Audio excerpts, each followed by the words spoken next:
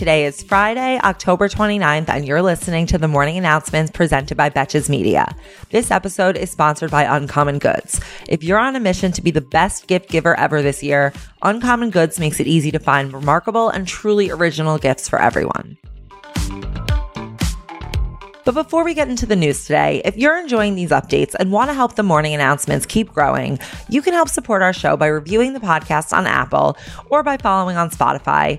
And if you've already done that, we'd love if you post the show on your Instagram story, or of course, tell your friend who wants to be more informed but hates to read.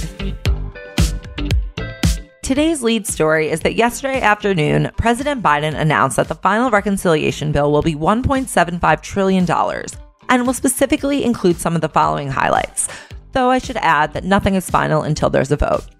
The current plan will have universal pre-K for 3 and 4-year-olds, $500 billion toward climate action, healthcare expansions including expansion of Medicare benefits to include hearing, but not dental and vision. You're on your own for those. The plan will also include additional funding for childcare and a 1-year expansion of the child tax credit, elder care, and higher education loans. Administration officials claim that this will be funded by the following: tax increases on corporations that are worth over $1 billion, companies that perform stock buybacks, a new surtax on those with incomes above $10 million, as well as about $400 billion to fund the IRS in recovering taxes from wealthy tax evaders. So I guess those years of $750 tax bills for Donald Trump will be over. Unfortunately, there are a lot of really important programs that didn't make it into the bill, such as any paid family or medical leave, prescription drug pricing reform, free community college, larger Medicare expansions, including for dental and vision, as well as more funding for the U.S. to switch to renewable energy. And still, there has been no vote on either this or the bipartisan infrastructure bill, as they're likely to be voted on at the same time, when we're sure that they both will pass. However, we're still holding out on Joe Manchin and Kyrsten Sinema, and until then, we are their hostages. Now let's do some horrible news about Facebook. And today, instead of talking about terrible things they have done, let's talk about some terrible things they're planning to do. Yesterday, Facebook unveiled a new series of plans for its AR and VR strategy as part of its long-term goal to help build a metaverse, which from what I understand is essentially going to be a virtual reality where our avatars can interact with each other in its own little society, separate from what our actual bodies are doing in the real world. Just like a terrifying Black Mirror episode. Facebook's next steps towards this metaverse will include messenger calling in VR, bringing more apps like Dropbox and Facebook to VR, creating a marketplace where creators and developers can sell their own virtual goods, aka an economy, a high-end consumer headset that will be released next year, as well as a few other features that are too complicated for me to get into here.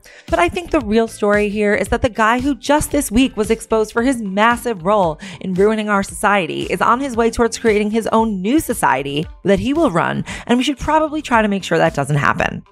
And also, I'm saving this for last because I think it's least important and you probably already heard. Facebook announced that the company's official name will be changed to Meta, a name which embodies the level of creativity I've personally come to expect from the inventor of Face Mash.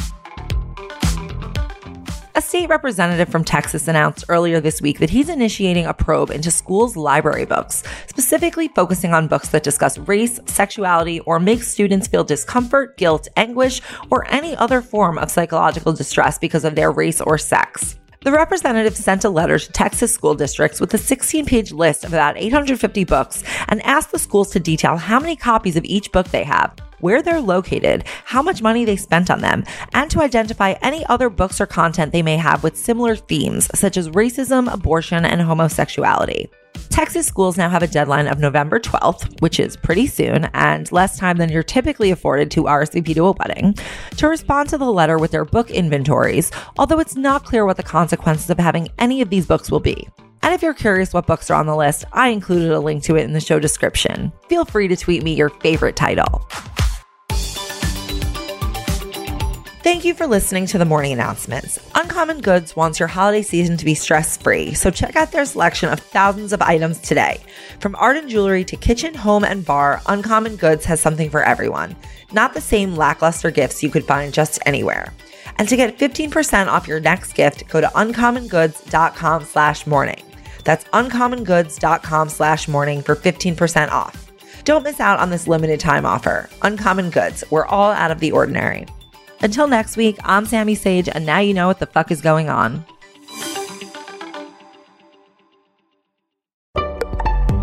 Betches.